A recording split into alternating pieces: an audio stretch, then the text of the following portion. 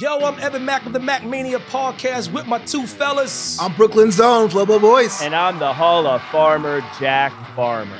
Follow and listen on Spotify and catch us on the Spotify Green Room after major wrestling events.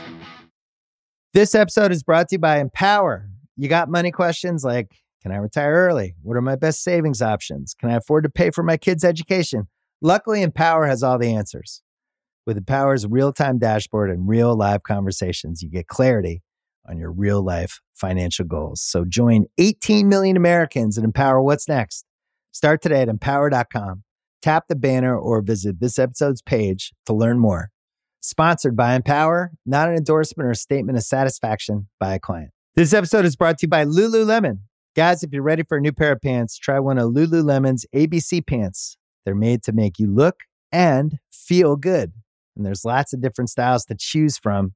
My favorite, because I walk around LA every day, I like the joggers. I'm not jogging, I'm just walking fast. But if you're working out, I would try them out. And if you want something a little sleek, maybe business-like, maybe try the ABC Slim Fit trouser. But I am a joggers guy. Once COVID happened, I was just like, I want to wear jogging pants and joggers and all kinds of soft pants as much as I possibly can, especially when I'm working out. Ultra comfortable and versatile. ABC pants are really in a league of their own. Buy a pair right now at Lululemon.com. Cold open question of the week, Kaz. Sup, Dave? If the rumors that we're hearing are true, what is the bigger signing for the WWE/WWF? Cody Rhodes in 2022 or Dusty Rhodes in 1989? Oh man, don't make me be an ageist like 2 seconds into this episode. God, yeah, I can't front on Cody right now. I can't front on him. It's a different time. It's a different time. But I think we're different gonna speak a lot time, about different this. era, different things matter. Let's talk about it. This is the Masked Man Show. What's going on, jabronis? It's Pitch Mr. Perfect, Skylar Aston. Hey, this is Bruce Pritchard. This is Roast Battle Season 1 champion Mike Lawrence. Husky Steve Kazee. This is Trey Kirby. This is your girl, WWE superstar, the legit boss, Sasha Banks. Hi, this is Lillian Garcia. My name's Kevin Owens. I'm Shinsuke Nakamura. I'm AJ Styles, the phenomenal one, if you will, and you're listening to You are listening to You are listening to You are listening to the Masked Man Show. The Masked Man Show. The Masked Man The Show. Masked Man Show. Masked Man Show. Welcome to the Masked Man Show with Kaz. How you doing, buddy? I'm doing good, buddy. How are you, man? Good. It's I'm doing okay. I'm not doing good. I just Really? came from yeah, man. The Knicks last night. It was awful. But How are you even thinking about the Knicks on a wrestling week like this? This is the biggest. I just dropped my microphone. It's so big. This is the biggest wrestling news week in ages. I gotta tell you, the wrestling news. Thank God I'm a wrestling fan, because if all I had was New York basketball to hold me over, I'd be in rough shape right now. But yes, you are correct. It is a very newsworthy wrestling week, and I can't wait to talk about it. So here's what we got. Cody Rhodes. Yeah, where do we start? Jumping right in. Let's start at the top. Cody Rhodes. Listen, when we started the show, when we organized the Ringer Wrestling Show Network, we had been recording mostly on Thursdays, and I said we want to stay on a Thursday record schedule so Kaz and I can be the sort of bookend to the week, the end cap. We take all the news, we take what everybody else has talked about, and we sort of put a bow on it. This is a week. I mean, I was so hyped I had to get on Mac Mania this week and talk about this news as it was breaking, but I'm glad that we have a little bit of time, a little bit of room to breathe to talk about Cody Rhodes. He's officially left AEW, and let me tell you, folks, this is not a work. He left AEW, and he is in discussions. I say apparently. I know this with about as much certainty as anybody reporting it. He is, he's talking to WWE, and it looks like if I had to, I said it on Mac Mania, I will stake my reputation that Cody Rhodes will be at WrestleMania. This feels like it's going to happen. If for no other reason than you don't officially close the door on your job until you got that next job lined up, right? It's not like Cody Rhodes is going to go wander the earth and, I mean, I guess he did that before, right? It's not out of the question that Cody's just going to work in like AAA and, go back to PWG or whatever. But I mean, this feels like it feels like it must be a done deal for it to have gotten this far and for it to have gotten this public. Well, I'll put it like this. Massive wrestling news. And I remember we did the year-end episode of Masked Man Show, and one of our big predictions on the year was someone's going to make that jump.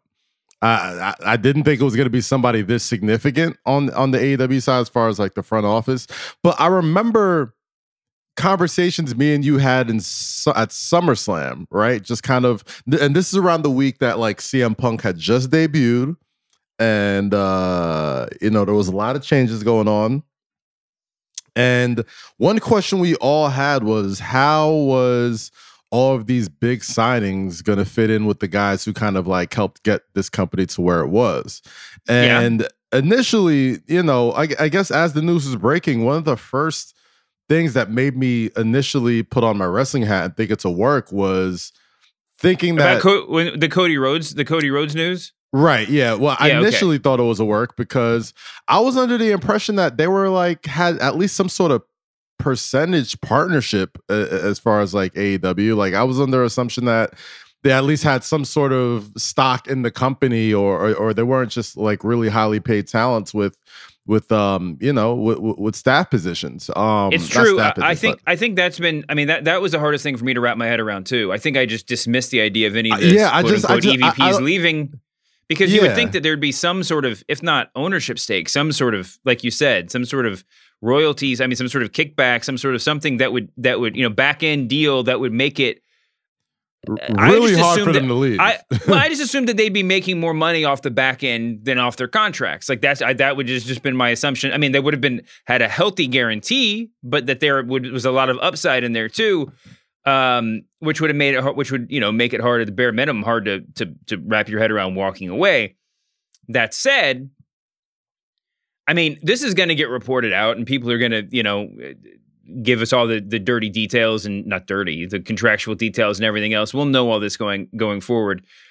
There are rumors. I mean, rumors. There's reporting that there's a couple of sticking points for that led to Cody leaving. One was the lack of creative, or the loss of creative control. And I talked about this. I was on Bill Simmons' podcast on Wednesday when the news or Tuesday when the news was breaking, and we were joking about the fact that when AEW put out the press release announcing that Cody was gone, that Tony Khan's like ID line at the bio line below his name had like 15 titles on it, right? It was just like owner, CEO, president, head of talent, head of creative, lead writer, whatever. And I think that's sort of symptomatic of what Cody was feeling. Now I haven't talked to Cody or whatever, but like if there's any validity to that rumor, it's not like you have to do a lot of digging to suss out the truth, right? It's like it's right there on paper. It's right. Tony Khan's goes out and does interviews, and he's the main dude, and that's what he's earned the right to do that. I mean, he's the one cutting the checks. I get it. Well, not just he's cutting the checks. I mean, if he's the one if he's been in charge of creative, like if he's had 95% control of creative since this show, since the AEW launched. He's earned the right to tout that and scream it from the mountaintops, And if somebody else is like, I thought I'd have more input, well, you can be upset about that, but it's not like you can't. This isn't like people complaining about scripting promos in WWE, because the results in AEW speak for themselves, right? So I mean, you don't like if he's doing this, he's doing it great. He's that's great. But the other thing was money. The other sticking point, according to a lot of people, was money, and Cody reportedly wanted that CM Punk money, or something approaching it. If you go back and look at the last promo that Cody cut, his last big monologue. Yes, right before the ladder match. I told once the news dropped, that was literally my next tweet. I was saying that promo hits way more differently now, especially given all the notices about the CM Punk money and the creative control and who's really out here doing the work and who's really out. Like the fact that if you go back and listen to that promo, it goes from let's all address how important the pipe bomb was. The pipe bomb from CM Punk was like the spark that reignited a lot of wrestling fans' passion, right? Just because Punk was doing a lot of things that a lot of people didn't think was possible. And on top of that, after Punk said that, I actually went out and did all of those things, right? Well, that's the kicker. He talks about, I mean, he's like, I'm more Punk than Punk is, you know? There's got to be a little bit of something in your chest for that when he said that, because he's like, yo, you guys are all screaming for the mountaintops how much you love Punk, how much you miss Punk. He's been gone for this long. He's getting a shit ton of money, whereas I'm the one who kind of, you know, not even just, you know, facetiously broke my back for this, you know, like literally was out there wrestling on every single promotion, did everything, got the Bucks together, got the Elite going, launched All Elite Wrestling. And then not only that, he goes and puts over a lot of the talents that he helped bring in and had a hand in training and all that stuff. It almost sounded like a farewell speech. It sounds like a farewell speech. At the very beginning of the speech, he, as an aside, drops in, somebody told me I should save this, but I don't know when I'll be able to say it. Right before he goes into going in on Punk, he's like, somebody said I should save this, but I don't know if I'll get an opportunity, right? So he knew there was a chance he would leave, and it's true. Punk did that. The pipe bomb changed wrestling. It changed my career. You know, same. I started writing for Grantland, and like the second week on the job was the pipe bomb, and suddenly I had purpose. You know, but it was. I mean, it's real. I mean, Punk changed the way. I mean, Punk changed the wrestling world with that pipe bomb. But he said it. But there was a lot of you could say there's a lot of it's all talk, right? He walked away and well, in the wrestling terms, he took his ball and went home, right? And to borrow from Vince McMahon. And Cody says, I did go to Ring of Honor. I left and went to Ring of Honor. I went to Japan. Yeah. Like I worked PWG. I worked the Indies. Cody's basically saying, like, for all the revolutionary talk that CM Punk gets, I'm actually him. I'm actually that guy, you know? Yeah. So I'm the voice of the voiceless. Hey, listen, say what you want to say about how you feel about his character work and everything he's done on TV. There's no denying all of this was culminating to this moment, right? Like when you really think back to why Cody initially was fired or left WWE, it was because he probably felt very undervalued. He probably felt like he wasn't in the right situation, probably didn't like a lot of the gimmicks he was doing, probably thought there was a better way to do this. And despite what anybody may think of him, he went out there and actually proved that there's other ways to do this and they could be very, very successful. So, or on the absolute layman, the smallest of terms, he's upped his stock.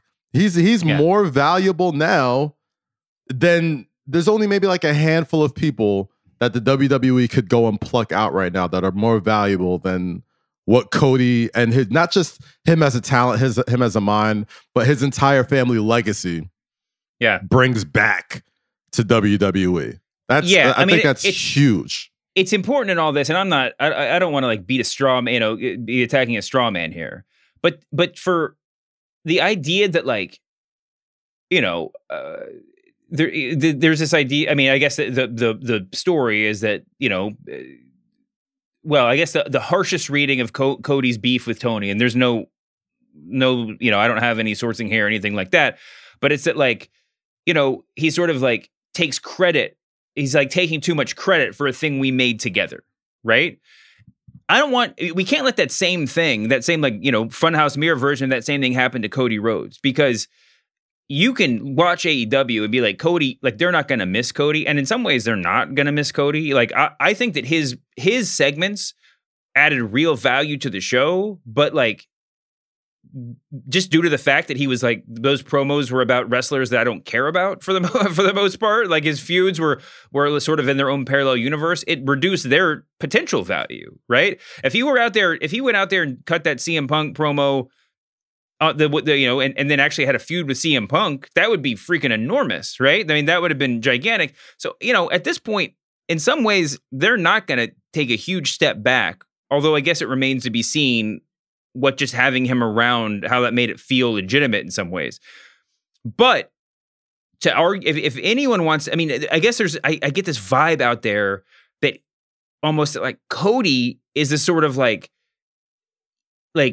mascot, this sort of like big ego guy who gets undue credit for getting them to where they are now.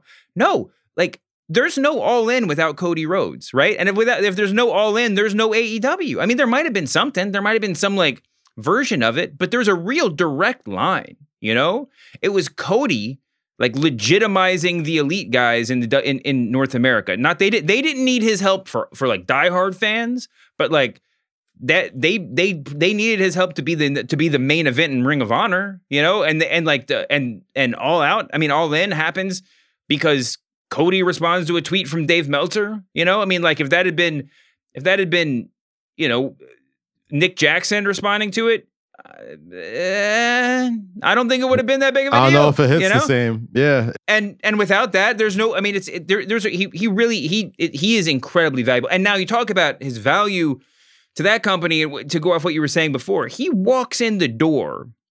I said on Tuesday, he walks in the door of WWE, if indeed that's where he goes, as easily a top 10 guy, probably a top 5 guy, and maybe the list is even shorter depending on how WWE presents him at that first moment when he walks in, right?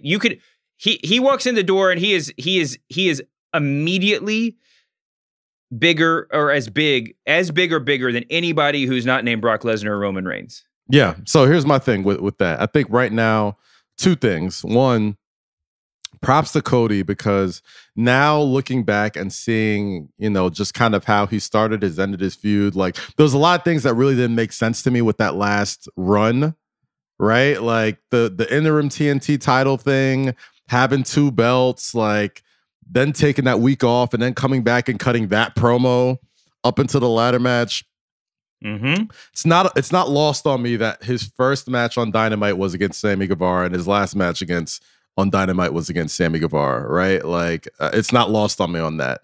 It's also not lost on me that, you know, Cody made sure to go out on his sword and let people know, I think moreover than just where he's working at, the influence he's going to leave. I mean, they mentioned him a lot on Dynamite yesterday. They mentioned, you know, the fact that, Sammy's dog collar match. The dog collar match. They're keeping Sammy with 2 belts. It's almost like symbolic now. Like he has his belt, and it's true. like now that That's other a really belt good point. You know, there's like a lot of things. It's very smart the way he did. So here's where. And by the way, he went out on his back and he went and assuming that Sean Ross Sapp's reporting is correct, because he was the first guy that really reported any of this. Everybody thought he was like getting worked or whatever. We got to get Sean on the show. But if his timeline is correct, he did the Sammy match after his contract had run out. Yeah, you know, I mean, like I'm sure he got paid for it. Cody at the end of that CM Punk promo that we were talking about earlier, he made a reference to Tony Khan sending contracts to him and Sammy, and he goes, well, maybe it wasn't as much money as I wanted, and it was this total aside, but it was like, maybe that, I think that has a little bit more weight now. But the point being, he signed up for that match, you know, and he went and did business, and that's I mean, that speaks volumes, I think, about the guy. So I agree. Listen, I agree. I had one more point. So after that, go. I think right now, seeing how Cody left AEW or reportedly left AEW, I think now the ball's in WWE's court more than ever, because like you said, right now, outside of Brock Lesnar and Roman Reigns, maybe Ronda Rousey and Becky, you know what I mean, and Sasha Banks, there's not a bigger wrestling name on the planet right now. And on top of that, there's not really a number of guys out there that the WWE could bring in and give that free agent buzz that AEW has owned for the past year. A lot of what makes AEW exciting is not just the wrestling and, you know, just the fact that there's an alternative out there. It was that buzz knowing that, like, oh, who's going to show up next, right? So now that WWE has somebody, you know, obviously if they go and pluck somebody from AEW that doesn't really have any WWE ties, it's a big deal, but it's not that big of a deal, right?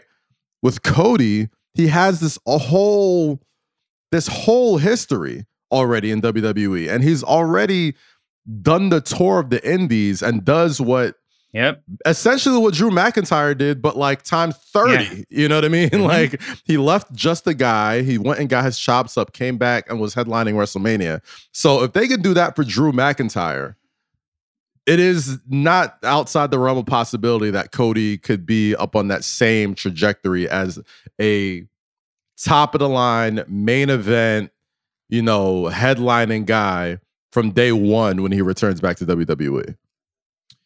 Yeah, you're right. It's 100% on them. And I know, the story's going around. I've heard it from well-placed people as well. It's one of those things where I got when you start hearing the exact wording of the of the kind of scoops that you get repeated by other people, you're like, okay, well, I'm part of the machine now. Or we're all hearing this from the same one or two people. I'm pretty sure this is getting funneled through one person. Yes. Yeah, but Vince McMahon likes the idea, is going to love the idea of Cody Rhodes, co-founder of AEW, coming back to the family, coming back to the fold. I said a couple of times with his tail between his legs, I don't think that's how they're going to present him. I think that's how Vince is going to just enjoy that on his own, sort of. But listen, for all the people that are doubting how they're going to, I think they're going to present him great on the way in. Now, if you want to say, is he going to be wrestling for the 24/7 title in 3 months? Maybe. I don't know. But Vince has a pretty good track record of appropriately promoting the elite, no pun intended, tier of contracts, the part-timers, the real made dudes, right? And dudettes. Everybody gets it wrong sometimes, but I don't think you're gonna see, Roman Reigns in a comedy angle, just and opening shows. I just think that he's pretty well situated to only do what he wants to do. And Cody, well, it wouldn't surprise me if he negotiated some real, if not creative control, a legitimate walkaway clause or something, so he can actually have at least a little bit of the threat of control. But anyway, who knows if any of that's, that's just all speculation. But he's going to walk in and be a top guy. They could put him, everybody's fantasy booking him against Roman or Brock. I think that probably they're going to play it safe and have him against Seth or something like that, and let Roman and Brock run its course. But you can do whatever you want to with that guy, man. He's so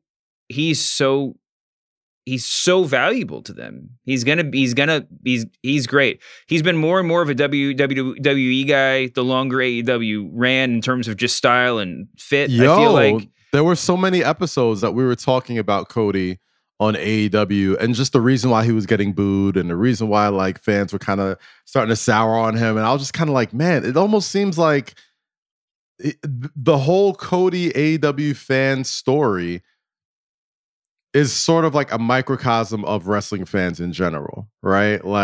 And Cody said that in that same CM Punk promo. He was basically saying the reason why I never turned heel is because when I needed you guys to cheer me, when I was out there doing Ring of Honor, doing New Japan, doing all these things that CM Punk talked about and I was living, you guys cheered me for it and I'm never going to turn my back on you for doing that. So seeing just how much bigger Cody got, and hearing the way he was talked about on commentary and saying oh, is he doing too much? Is lots of TV shows and blah, blah, blah. I told him yo, he's turning into their Cena. I'm Rhodes is their Cena now. And that's why I thought it was such a huge story that he was leaving, because I always thought there was so much value in Cody not being such an indie darling like all these other guys. You know what I mean? There was so much value in him being somebody you could recognize, you could see on Go Big Show or just doing other things besides, oh man, yeah, I used to watch that guy wrestle on TNA back in the day or Ring of Honor or something like that. You know what I mean? It was legitimate getting into a mainstream status, at least in the Warner Media circuits of things. So I'm shocked that he didn't get that money, because I did think he was more about, to be quite honest, I truly believe he's going to be a main event talent in WWE, but I also believe he was way more valuable to AEW than he is to WWE. Okay, but listen, let's get into the details for a second. He's not way more valuable to AEW if he's not in storyline, if he's not working with their top guys. Right. That's why, in some ways, it makes total sense that he would leave AEW. I mean, there are been a lot of rumors, but if he's not working with the Elite, which is crazy, if he's not going to have matches with, Punk, Danielson, Moxley, if he's existing in his own parallel universe where he just works Darby Allin, Sammy Guevara, and he's the great legitimizer is what he is. He's just like, I'm just gonna get some people over. But you have to, at some point you have to cross over, right? I mean, Jericho's doing his like inner circle thing and having all these side feuds. If 2 years from now he hasn't sniffed the main event picture, then all those side of those whatever, all the other stuff he's doing loses its luster, right? It loses its power if you're just completely done. If you're not involved with the main event. And it's I think crazy. a big part of, I think we all kind of like quietly assumed that was the natural progression, because I remember when he was fighting for the AEW title, it was like, if I lose this match, I'll never challenge for the AEW title ever again. But we all know he's the executive vice president. We all know that people were dying for him to turn heel. So I think in the back of our minds, we all kind of assumed, like, you know what, one day he's just going to flex his power and put himself in the AEW, world title picture. And that's how we get him into heel. But the fact that like it just may never happen is even more of an eye opener. Like, how's that never happen? It's crazy. But the money thing is really interesting, because there was the initial reports were saying Cody was making $3 million a year. Meltzer came in and said that was way too high, whatever. But maybe that's what he was asking for. I don't know. Here's the story that someone with more journalistic integrity than me will piece together at some point. Mm-hmm. CM Punk. There's a world in which CM Punk is in WWE right now. Oh yeah, and we had those combos. I would suggest to the listener that as much of a moral crusade as CM Punk's return to wrestling has seemed like, I would suggest to the listener that money was an issue in that too. And regardless of whether or not CM Punk was ever going to go to WWE, I would suggest that WWE was unwilling to pay as much as Tony Khan was willing to pay to get CM Punk, which, for the record, if that's true, is lunacy, right? I would pay CM Punk $20 million to walk through the door. You know what I mean? Jeez. Like, do whatever it takes. But regardless, WWE was in conversation to some extent with CM Punk's representatives or whatever when they were whether it was a third party, whether it was a Fox thing, whatever. There was a dollar figure that Vince McMahon would not sign off on, and I don't know if CM Punk would have said yes to it, but they were in discussions, internal discussions. Yeah, I mean, between Fox, between the backstage show, between WWE, and I think even around the time he was leading up to that debut, I'm told there were very heavy discussions between WWE and Punk, and how close that really came to coming to fruition. I mean, I don't know how close it was, but it was for sure discussed. Like, he definitely took a meeting from what I was told. The first person that I heard speak with confidence that Punk was coming back, I didn't believe it at the time and just could have blew it off. But the first person that said anything to me said that that people in WWE were telling people, like letting advertisers believe that CM Punk was coming back. Yeah. To their company.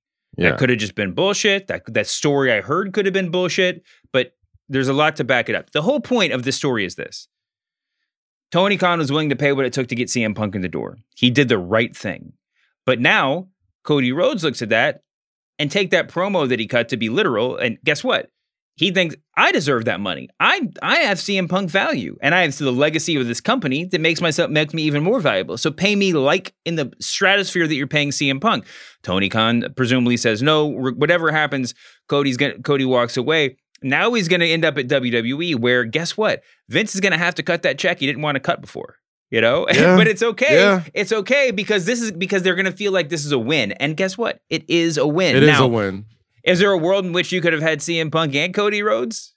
Yeah. I mean, if you're WWE, yeah. I mean, maybe, and that would have been a better deal. But you know, it's gonna be I don't think wild. you get both. I think I mean, depending on who you believe, as far as like getting CM Punk money, I'm not sure if there was a world that was big enough to hold them both for that long. So maybe Cody never leaves. We got to change the subject at some point on the show, but I do want to say I have a question for you.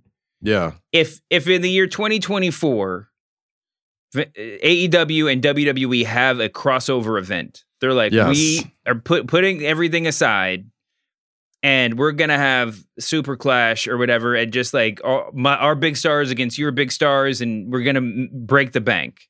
Or we're gonna put on HBO Max. Is the dream match? Will the dream match for Cody Rhodes and CM Punk be that they're fighting each other? Is that the best use of both of them? Are we that intertwined now, or are we just making too big a deal of it? Maybe we're reading too much into the lines, but I feel like eventually CM Punk, as Cody, makes his foray into wherever he ends up in wrestling, I think we're gonna have to hear from Punk on his side of the story. Like, hey, Cody said a few things about you on his way out. What are your thoughts on that? And if Punk has something very interesting to say and retort, then yeah, maybe that is the biggest match. I mean, now you could also sell me on like Jade Cargill and Bianca Belair. You could also sell me on Roman. No, I don't mean Cody. I don't mean the biggest match possible, but I mean, are those two a lock to match up, or are we gonna do like CM Punk versus Old Man Triple H or something? Is that a bigger? Is it Cody Rhodes versus the Elite? Well, I mean, I don't know. Cody Rhodes versus the Elite would be kind of incredible too.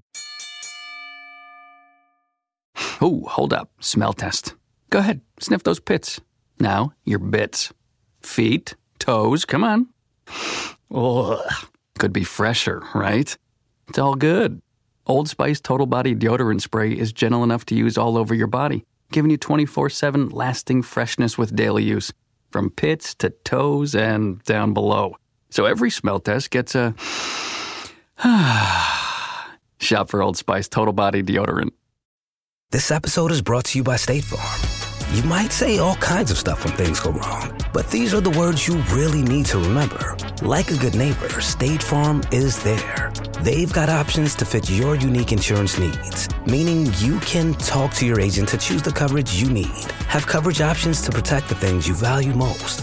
File a claim right on the State Farm mobile app and even reach a real person when you need to talk to someone. Like a good neighbor, State Farm is there.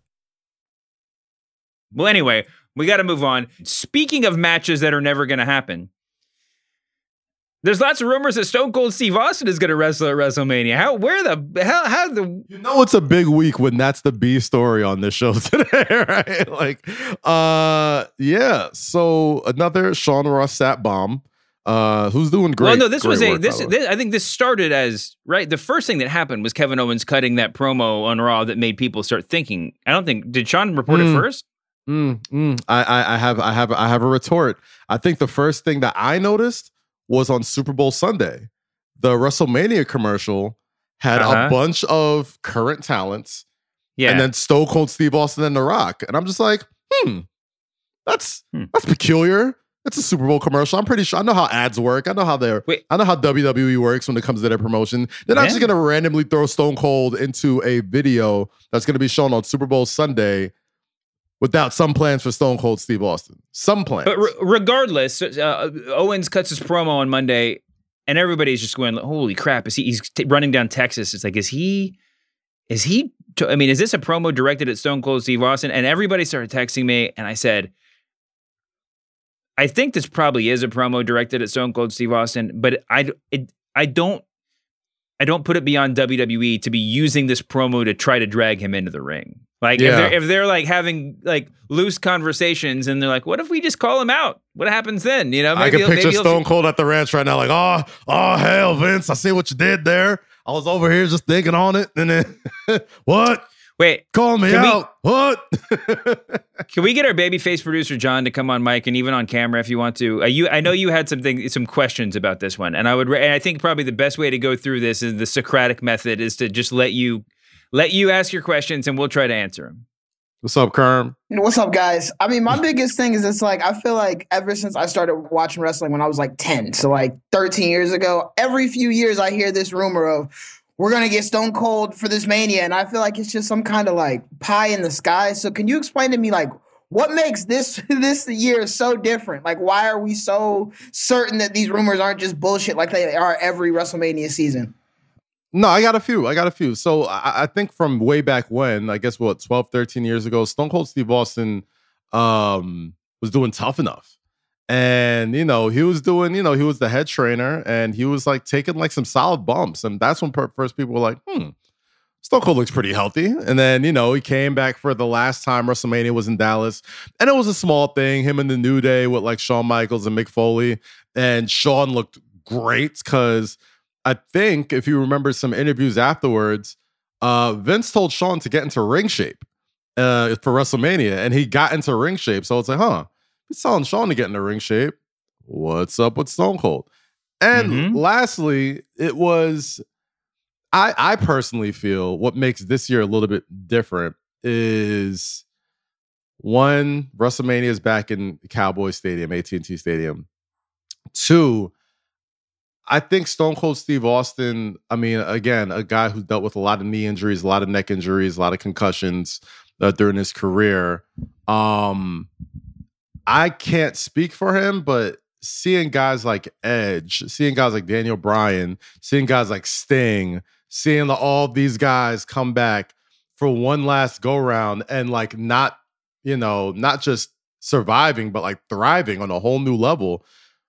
You see Stone Cold Steve Austin has an extreme passion for the business, the podcast, and the Broken Skull session is great. Like, you could tell there's still something there. So I think this year is way more different than years past because it's like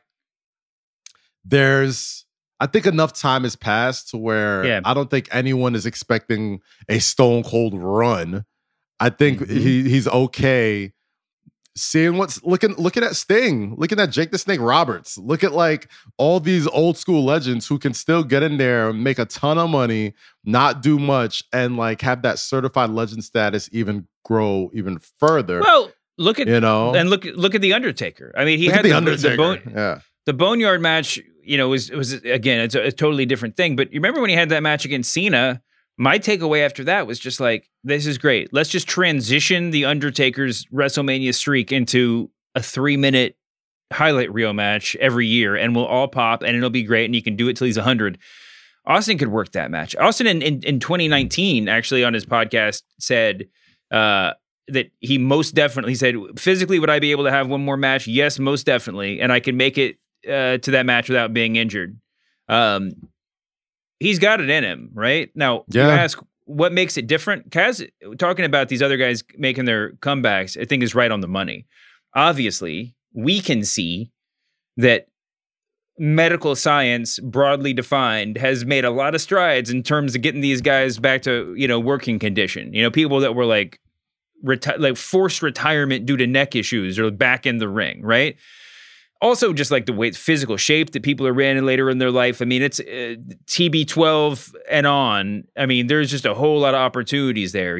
Kevin Nash a couple years ago talked about going to like Mexico to get like whatever like magic done to his knees, and he's like a whole new person, and like there's all this stuff you can do, and it's not just the opportunities there. It's that you're seeing your contemporaries go out and get this stuff done and emerge new. It's like, I'm not going to sign up for some sort of crazy, new elective surgery. But dude, if you guys just showed up one day like jacked and you were just like, yeah, you got to get this, I'd be like, okay, just show me where to sign up, man. Like, it's worked on you guys, so there's that. But then, and I said this on MacMania, it is impossible for someone outside of the state of Texas to understand the draw and the significance of selling out Cowboy Stadium. Like, that is, Austin played high school football, college football. Like, that is, before the dream was to be WWF champion. The dream was to sell out that. I mean, that football stadium didn't exist, but the dream was to sell out that stadium. And Vince is, I'm sure, calling and saying, "We need you. We need to sell the stadium out. We need you." My feeling is that if there's any question, it's that Austin would want to work, and not just come out and do a little schmozzy stunner and go. And so that's probably the barrier. But dude, if we got if we got Austin coming out, if the glass broke, I think I made my really offensive joke was when the glass shatters, everybody's going to go, wow, let's just hope that his spine doesn't shatter right after that. But yo, that's so out of pocket. That's how we're all going to be watching the match. Every time we watch our legends wrestle, we're just like, please don't get hurt, right? Yeah. But Goldberg's still out there, and I'm just like, man, what are we doing? Goldberg's out there banging his head against, metal walls and stuff. If all we get is the glass shattering, Austin coming, I mean, dude, Austin, I don't care what kind of shape he's in. Put on those briefs, put on the vest, put on your knee braces. Glass shatters. He comes out in his gear. If he just comes out double bird, stone cold stunner, and the pin, we'll be happy. Like the expectation. As long as they don't over promise and under deliver, it's worth it, and it's gonna be so awesome. I mean, the upside is so high. Yeah, you kind of went into my next question of, who would his opponent be? I was thinking like pie in the sky automatically when I hear Stone Cold. I'm like, oh, you can only do Brock or like Roman or and that type of big feud. But you think we're going kind of more of the jobber route of him facing someone mid-card? I would never call Kevin Owens a jobber. I would not call Kevin Owens is definitely not fair. A jobber. I think me personally, a guy when you see somebody coming back for a long layoff, you usually want somebody who can not carry them, but somebody that hasn't really taken much time off in the past couple of years. Somebody that is safe, somebody that makes a ton of sense, and someone that could, make sure Austin looks as good as we want him to look, right? Like, you don't only put Brock Lesnar up in the ring with like people at the top of their game. You only put like these, I don't want to say part-timers, but it's really difficult to put somebody like that who's been offered that long in a match with somebody who's so physical. Whereas, not to say Kevin Owens isn't physical, but I think he's a little bit more just look at the past couple of guys. CM Punk comes back with Darby Allin. Sting comes back with Seth Rollins. Goldberg comes back against Brock Lesnar, but it's like in a 5-second match or whatever, right? Mm-hmm. Like, it's always somebody who can one, take the loss, and two, is safe to work with, that right. Isn't as physically taxing as somebody. Also, you don't say jobber, right? I mean, to do the favors for Stone Cold Steve Austin is an honor. Do the honors, you remember when like The Rock and Becky Lynch were like rock bottoming Baron King Corbin in the ring? When was that? That was it wasn't. God, it was in Brooklyn. But regardless, it was like the King Corbin was out there just like getting taken down by The Rock. I saw him after that. I saw Corbin after that. I don't know him, whatever. But I ran into him in the hotel, and he was just blissed out. And I was like, do you know? Because he gets a lot of shit, from the fans. I don't know what is right. I think he's well liked backstage. But I was just like, dude, do you know how incredible it was that you just got to get rock bottomed in front of like screaming fans? And he was just like, man, it was the best night of my life. And I was like, yeah, you get that. Like that's like that. Like they all know, I guarantee Kevin Owens, especially with his newly signed deal, is happy to do the honors for Stone Cold Steve Austin, right? To do to take that, to just eat a stunner and go down. And I think that's it. I don't think Austin's going to come back and work a bunch. I just think they need to make you believe in one match. And if they can do that, sheesh, man, it could be enormous. Okay, so we got to talk about Elimination Chamber, but this WrestleMania is coming into focus a little bit here, huh? Yep. I just think it's coming from where we were a couple weeks ago, and we were just like, how are they going to get 2 nights of wrestling matches together? It's pretty good. They're doing a pretty good job. Okay, so let's do before we do that, let's close with that. Let's just really briefly mention Dynamite last night. Yes. Actually, you know what? We should also mention NXT on Tuesday night. It was a freaking banger of a show. Vengeance Day, top to bottom. Every match is worth watching. If you didn't watch NXT, I think that the Creed brothers probably had a better match last week against the Grizzled Young Veterans. They did against MSK.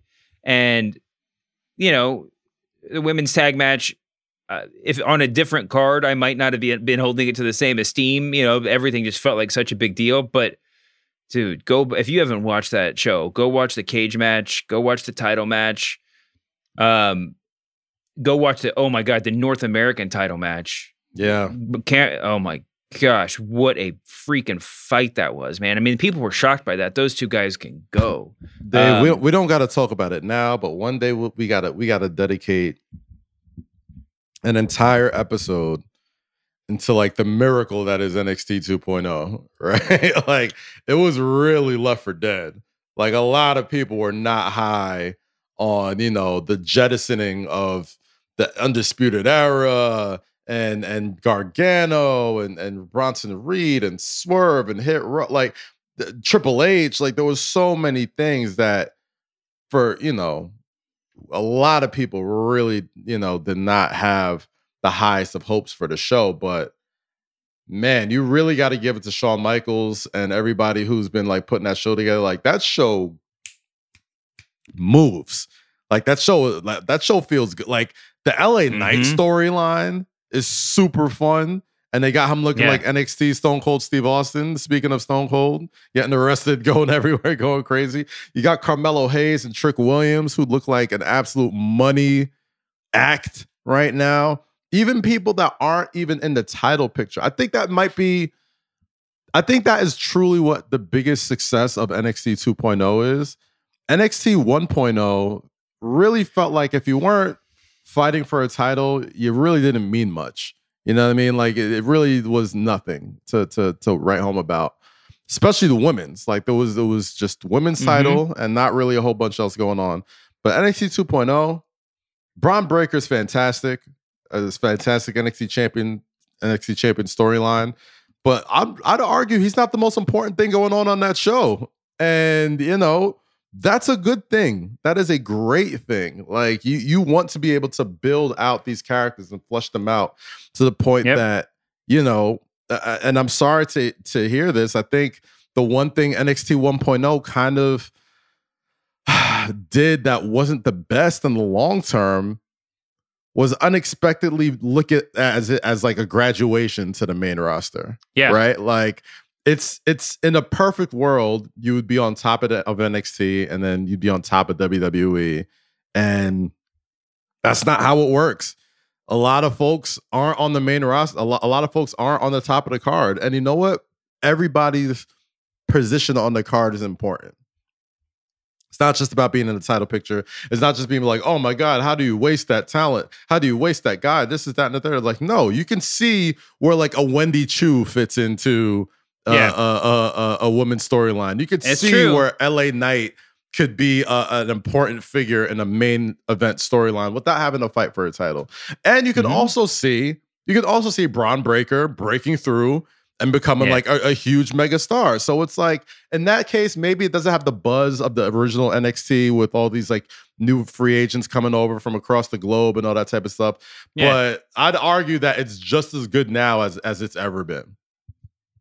I don't know if I'd go that far, but it's a whole lot of fun. You said we got to talk about it later. I think it's just as good, man. We'll do it later, but I really believe in NXT 2.0. I really do. I am shocked at how far they've come in a short amount of time. I'll say that. All right, let's do Dynamite talk. CM Punk and MJF are going to wrestle at Revolution in a dog collar match. CM Punk announced that. Obviously, there's some Roddy Piper, Greg Valentine callbacks in that. It's got to be a lot of fun. I just hope that everybody's eardrums are intact at the end of the match.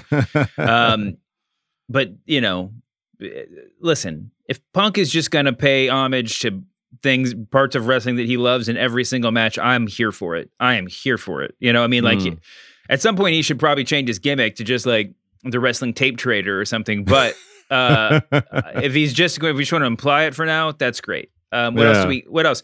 Oh, so Danielson, Lee Moriarty, those two guys had a great TV match. And then afterwards, Moxley came out. Basically, they're going to fight at Revolution, it looks like. And then depending on the outcome, they're going to team up. Which is, I think, exactly what I predicted when this whole thing started. I was like, yes, you did. Tony Khan's not going to tease an either or and then only give us one. He's going to give us both. There he is. And it's and that's, I mean, I could not ask for anything more. Those two guys as running buddies, I mean, that I didn't know I needed that. I need it so much right now.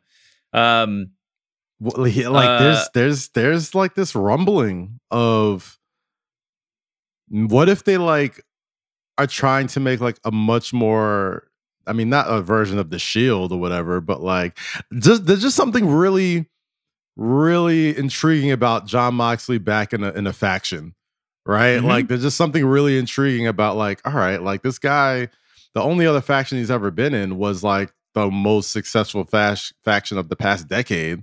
Yeah. This has got to step up from that. So like, I mean, well, and this is and implicitly a lot of, I mean, people are going to compare this to the NWO, right? Because if I mean, people talked about Punk joining up too, or at least they fantasy booked it.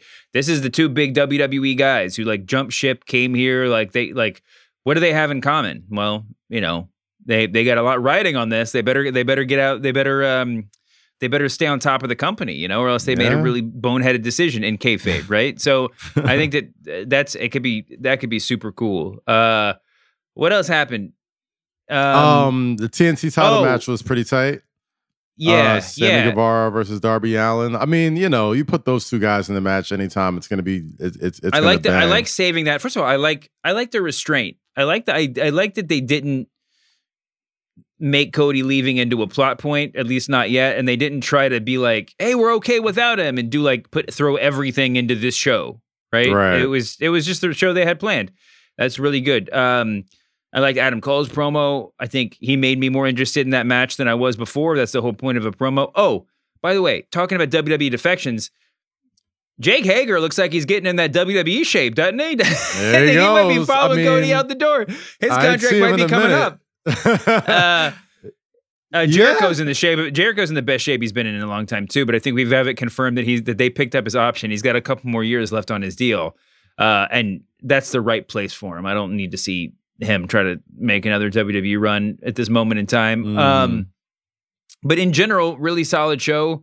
I love the women's match. I love Britt Baker and her crew coming out with the post match beatdown. I mean, that whole thing, and Thunder Rosa and Mercedes Martinez just put on they have good. They work really, really well together. I don't know, a lot of really good stuff. Lots of good stuff, and you mentioned that like it's really tight that they aren't ignoring the Cody thing, and they kind of, you know, they're not going to do the whole we're going to pretend this guy never existed thing that WWE tends to do sometimes when people leave, and I think that's a smart thing. Well, I mean, do. it was an unfortunate maybe coincidence that like the first episode of Dynamite with Adam, they announce another dog collar match, right? Because that was sort of the thing that he had, but they would have done that anyway. It really was just a coincidence. And even if they did do that just to mess with his resume, who cares? It's wrestling. Who cares? It's wrestling. I think one thing we're not necessarily talking about as much, especially when it comes to Dynamite, is if Cody couldn't stay, doesn't give you the belief. I mean, they've already kind of mentioned that, you know, they can't re-sign everybody. And you said Hager looks pretty good. He looks like he's getting back in the WWE shape. He's in the best shape. He's in better shape than he ever was in the. Like he looks really, really good. Absolutely, yeah. I'm sure Cody's not going to be the only AEW defection. I'll put it like that. He's definitely not going to be the only one. No, actually, so many people are just fantasy booking MJF to WWE that I'm just going to go on the record and say it's never going to happen. I'm just going to go the other. I'm going to zag. You know, like it's too many people. Too many people believe that to be a guarantee. I'm not talking about people that know. I mean, people online are talking about it. I mean, I do think that there is going to be this really interesting thing with the sort of, you know, Four Pillars generation, right? The younger dudes who, for like, no matter how great AEW is doing, and no matter like, even if AEW is just a class above, whatever. I mean, AEW, if everything goes right over the next few years, there are going to be people that like. That grew up dreaming of being WWE champion that are going to have an opportunity to go work for WWE, you know? And that's a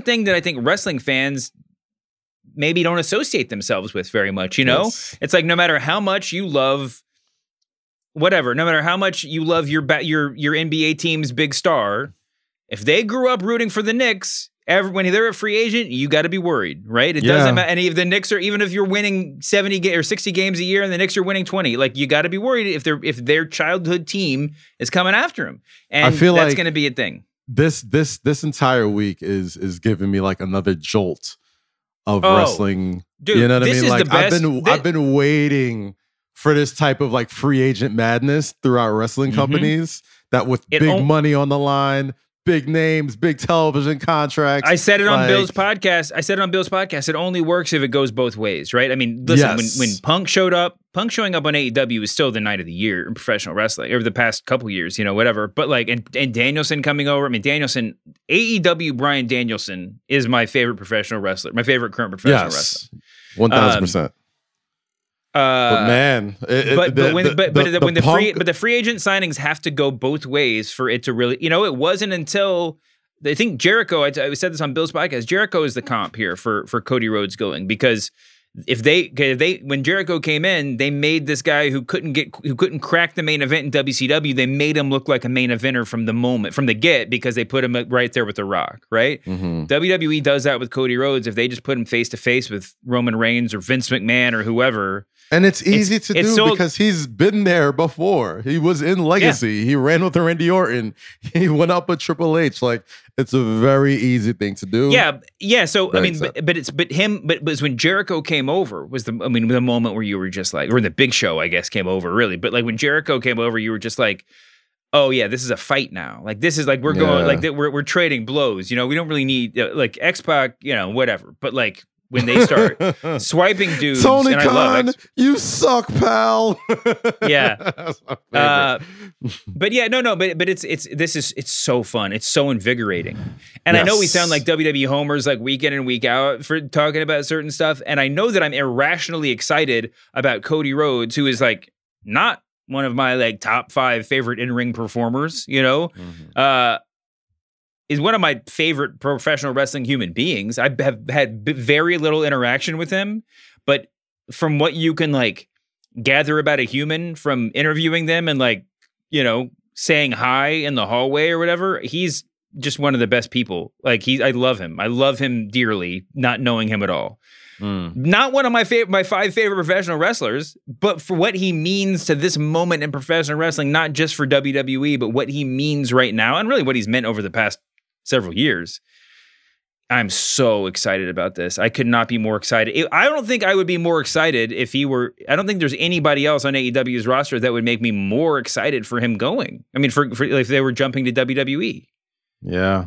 I mean, maybe if like Moxley was going back or whatever, but I still think Cody. There's something about the way they're gonna. I feel like they could because Cody was the spark. Cody was the spark for this whole thing. Like the Bucks were out there already. Kenny was out there already. Like he was the great. You said in the beginning of the show, he was the great legitimizer for a lot of these guys.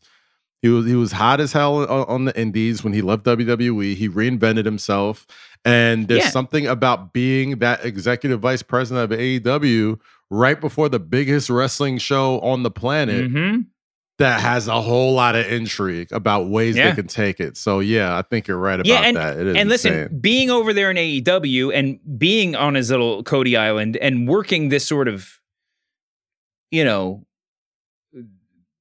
like,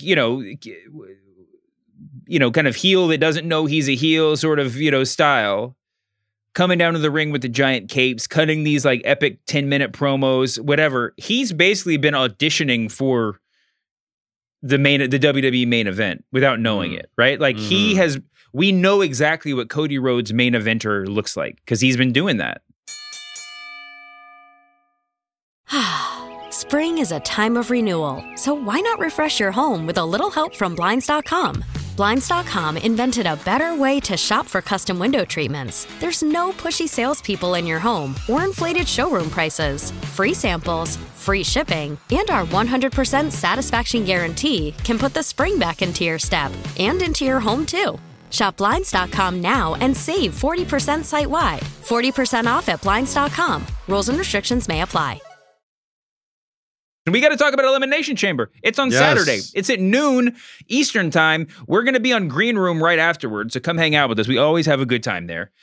Oh, and I'll be on the Ultimate Elimination Chamber show on Peacock with Sam Roberts, Ryan Popola, and Matt Camp. So check that out right before Elimination Chamber. Super fun. When I was a kid, I used to have this recurring dream/nightmare. Have I talked about this on the show? I used to have this recurring nightmare where like me and my buddy, it was my buddy Sean, were like going, like we were wrestlers and we were like at MSG and we were like going to the ring, walking down the aisle. And it was like awesome because it was like the dream. I was like, I'm a wrestler. We get to be wrestlers. Yeah. And then I realized it's a steel cage match with Demolition, and I don't know how to be a wrestler. It suddenly occurs to me like, oh, this is gonna be I'm gonna get killed. Yeah, I had very similar dreams with the Undertaker as a child. Like I'd be so happy coming down the ring, and all of a sudden I hear the gong, and he wouldn't even walk down the ring. Like, I wouldn't even get the slow walk Undertaker. It would be gong, lights out, lights back on, and he's right behind me, and he just beats the crap out of me. The reason why I ask this, because if someone was just like, "Hey, Shoemaker," if they came to me like Austin, right? Shoemaker, we need you at WrestleMania to sell tickets. We need you to work one-on-one with Kevin Owens.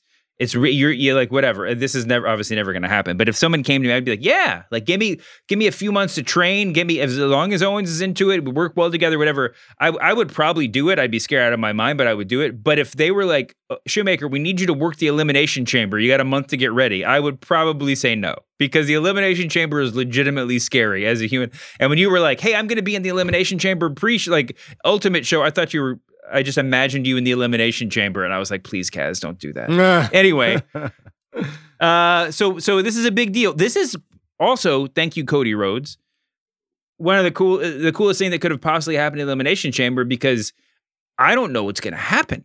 If you had asked me a week ago, I would have said the Elimination Chamber match for the WWE Championship, Lashley, Lesnar, Rollins, Styles, Riddle, and Austin Theory.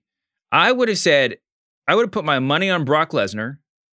I would have said what they're obviously if they're paying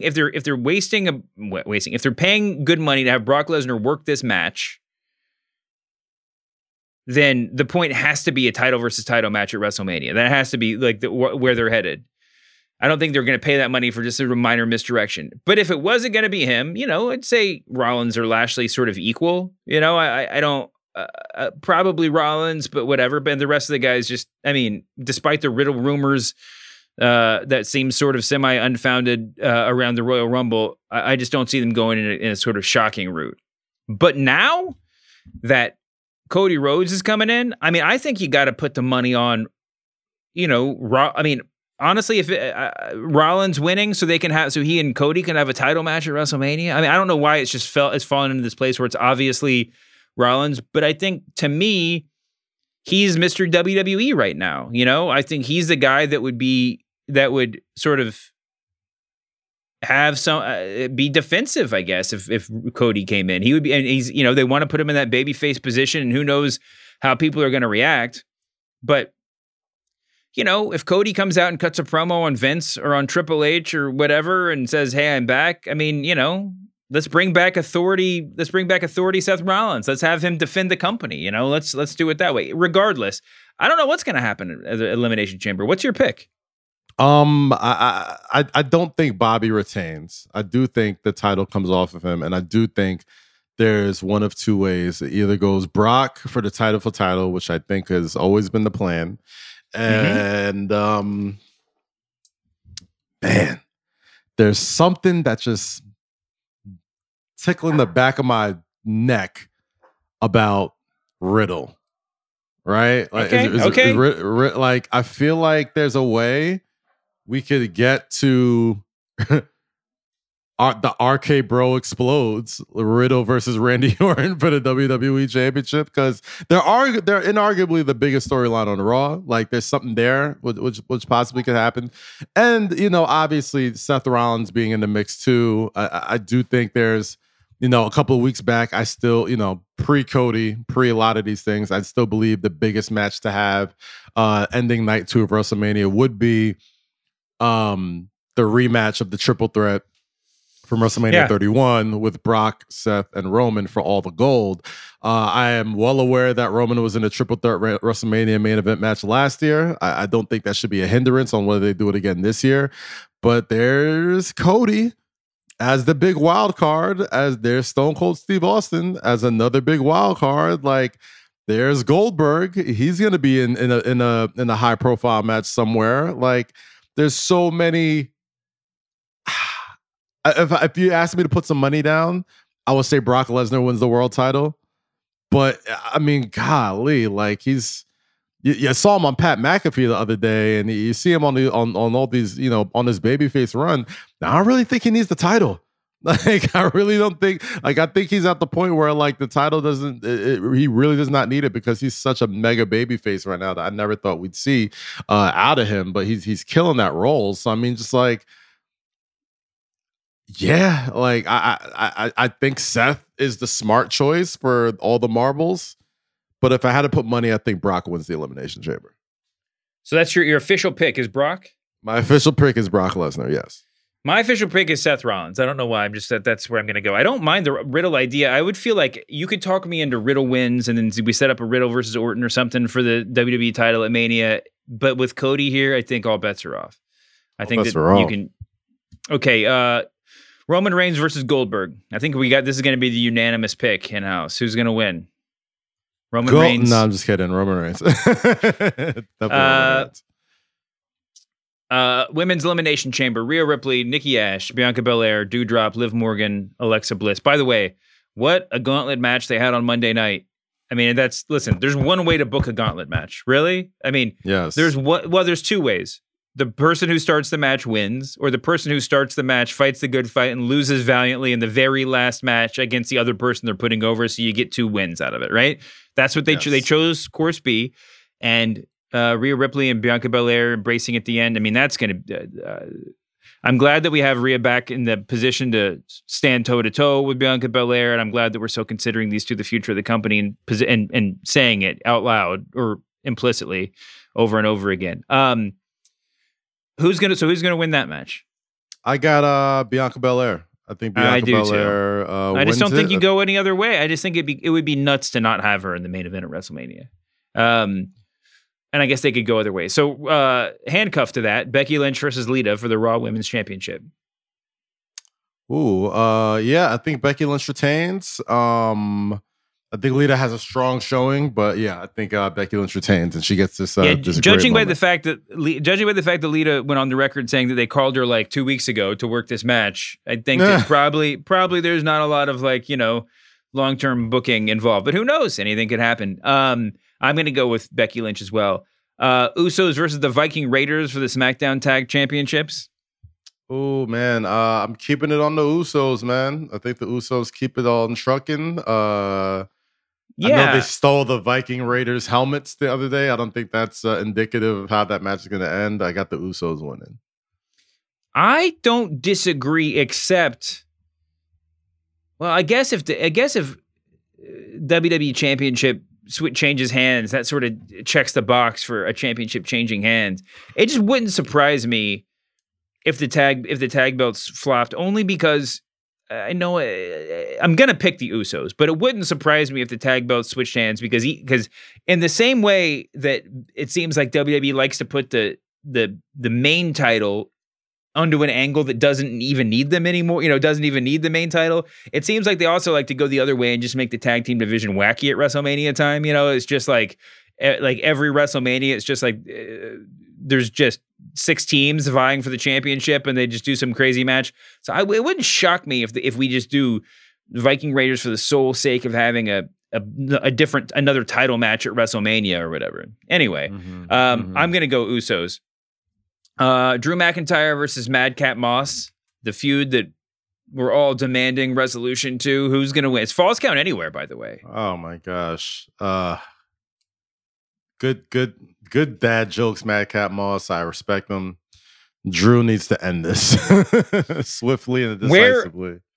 I want to go Madcap Moss on this just to zag, and also because what's the point if he keeps losing? But I guess the point is it's Falls Count Anywhere. So what would be the most interesting hilarious or appropriate place for Drew to pin Madcap Moss if the point is Drew goes over again? Where would you have him? Where would you have him make the where and anywhere would you have him make the pin?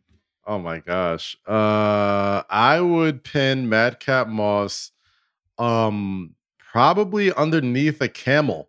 Like I would find one of those camels that they had Riddle ride to the ring with, and then just, tag in old Joe Camel and just, have him do the Doomsday device off the camel and just pin him right there, right underneath.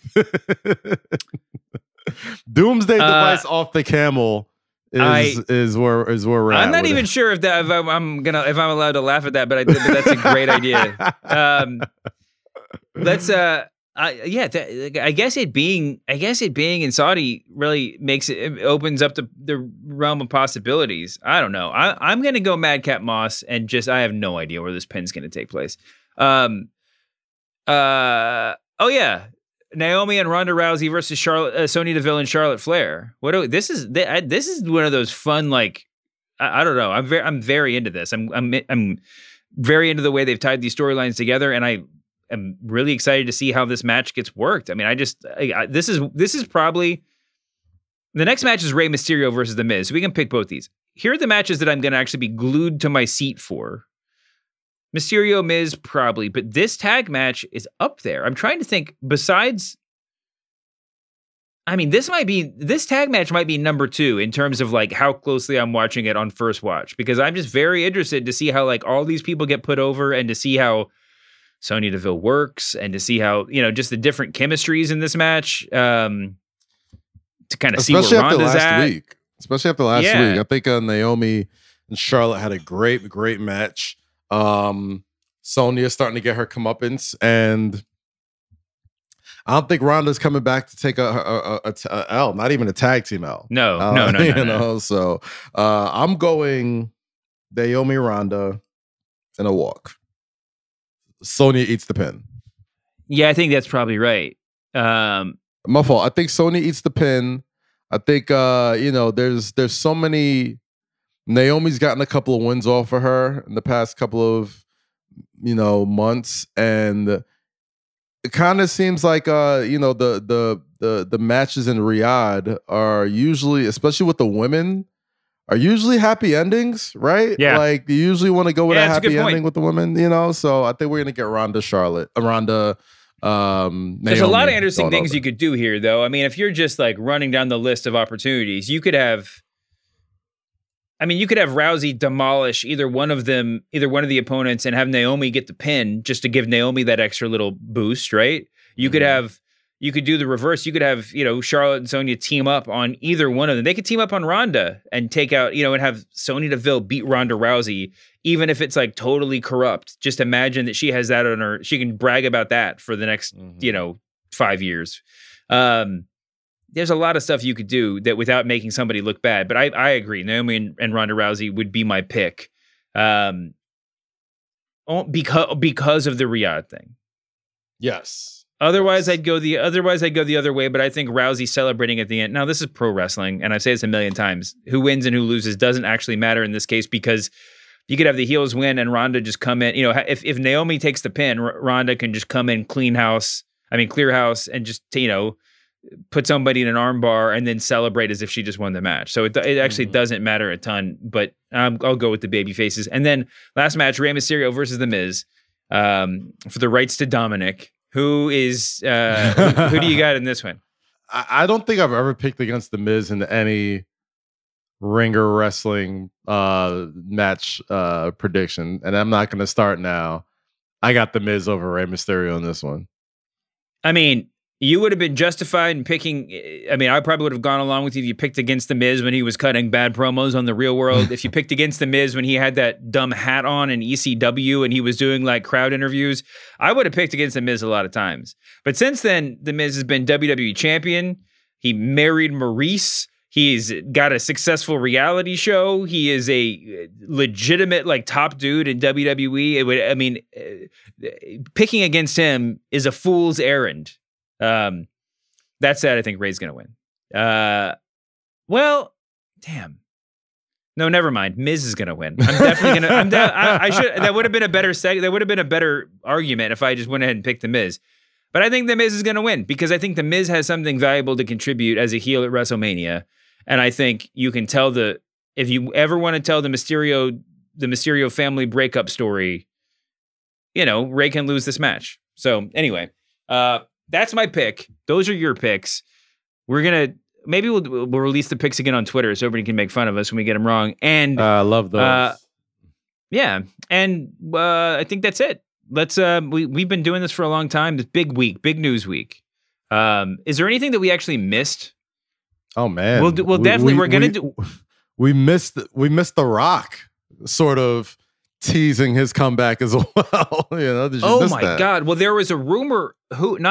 Somebody put it out there that the person that the Stone Cold, when they were confirming the Stone Cold potential rumors, one of the journalists said that there's another person that's being discussed internally that's on Stone Cold Steve Austin's level. Now, this is a strange tease to me because it kind of feels like if it's The Rock, you would just say we might be getting The Rock, but I don't know. I mean, I don't know who else is in Stone Cold Steve Austin's level. The Undertaker has got to be on the list. I think it's only Rocky, bro. I think. Listen, Super Bowl commercials go through millions and millions of edits.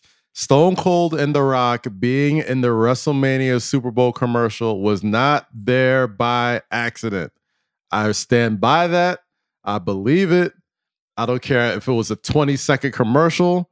I think they will both be heavily involved. And if you remember, I can't if I can find The Rock's exact tweet, but he said if you watch the Super Bowl, everybody was so hyped when he was doing the intro, and when he said the millions, he didn't pause.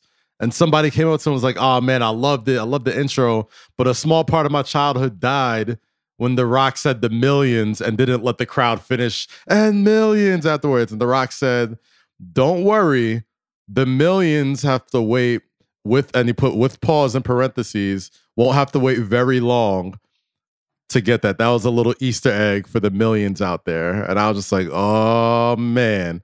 If it's not Dallas, it's definitely a tease to SoFi next year. So I mean, it makes a lot of sense if The Rock is going to work SoFi. If The Rock is going to work WrestleMania 2023, we know how The Rock works. It makes all the sense in the world for him to do some sort of appearance at this WrestleMania to project onto the next one. Because The Rock is going to work. He'll show up at WrestleMania, he'll show up at SummerSlam, and then he'll do a couple of weeks in early 2023, and that'll be the build, right? I mean, so and where was the Super Bowl at this past year? Where was he making that intro? At SoFi. It just kind of it all ties in together, man. Nothing happens by accident. So we'll see, man. Should be fun. You know why a lot of people were making jokes about him being the XFL's owner and introducing the Super Bowl if there was like a conflict of interest there. But obviously the reason why, as many people pointed out to me, is because he's got a show on NBC, right? I mean, this is like The Rock has the Super Bowl is on NBC and The Rock the NBC has an investment in The Rock. NBC is Peacock too. Peacock's got a big investment in WWE and a big investment in The Rock. And don't you think that that NBC Universal wouldn't just be like, "Hey, Rock, we would love for you to show up on this Peacock special event, aka WrestleMania, and do us a solid." If he's going to show up at the Super Bowl, there's a lot of good reasons for him to show up there. And the Young Rock season 2 just wrapped. Our good friend Brian Gewirtz, friend of the show, just tweeted out a wrap photo. So things are happening, pal. Things are happening. The Young Rock rap photo means that Brian Gewirtz will soon be available to pop up on the podcast. He's gonna come out of hiding in Australia and maybe say hi. Yeah. Anyway, we got to get out of here. We've been doing this for too long. They've told us to keep our episodes to under an hour, and so thank God Cody Rhodes is here. Yeah, thank God Cody Rhodes is here to just help us just say never mind or no. I guess no is the right word. Anyway. Do you want to do your plugs on the way out the door? Yeah, man. MSG PM after every Knick game, unfortunately, and Rangers game on the MSG network. Say less with Kaz, Loki, and Rhodesy every week on youtube.com/Kazim and wherever you get podcasts are right here talking Graps on the Ringer Wrestling Podcast Network and the Masked Man Show. That's all I got. You can see me here. You can hear me here. You can hear me on the press box. This week, you can hear me on MacMania and on Bill Simmons' podcast. I had a lot of wrestling to talk about. But listen to the Ringer Wrestling Show, all the shows, Cheap Heat, MacMania, The Masked Man Show with Kaz. And we, honest to God, have some cool stuff that's about to be announced. So watch this space. Thank you to our babyface producer, John Kerma. We love you, Johnny Moxley. We'll see you back here on Green Room after the Elimination Chamber on Saturday. But in podcast terms, we'll see you back here next week, humanoids. Peace.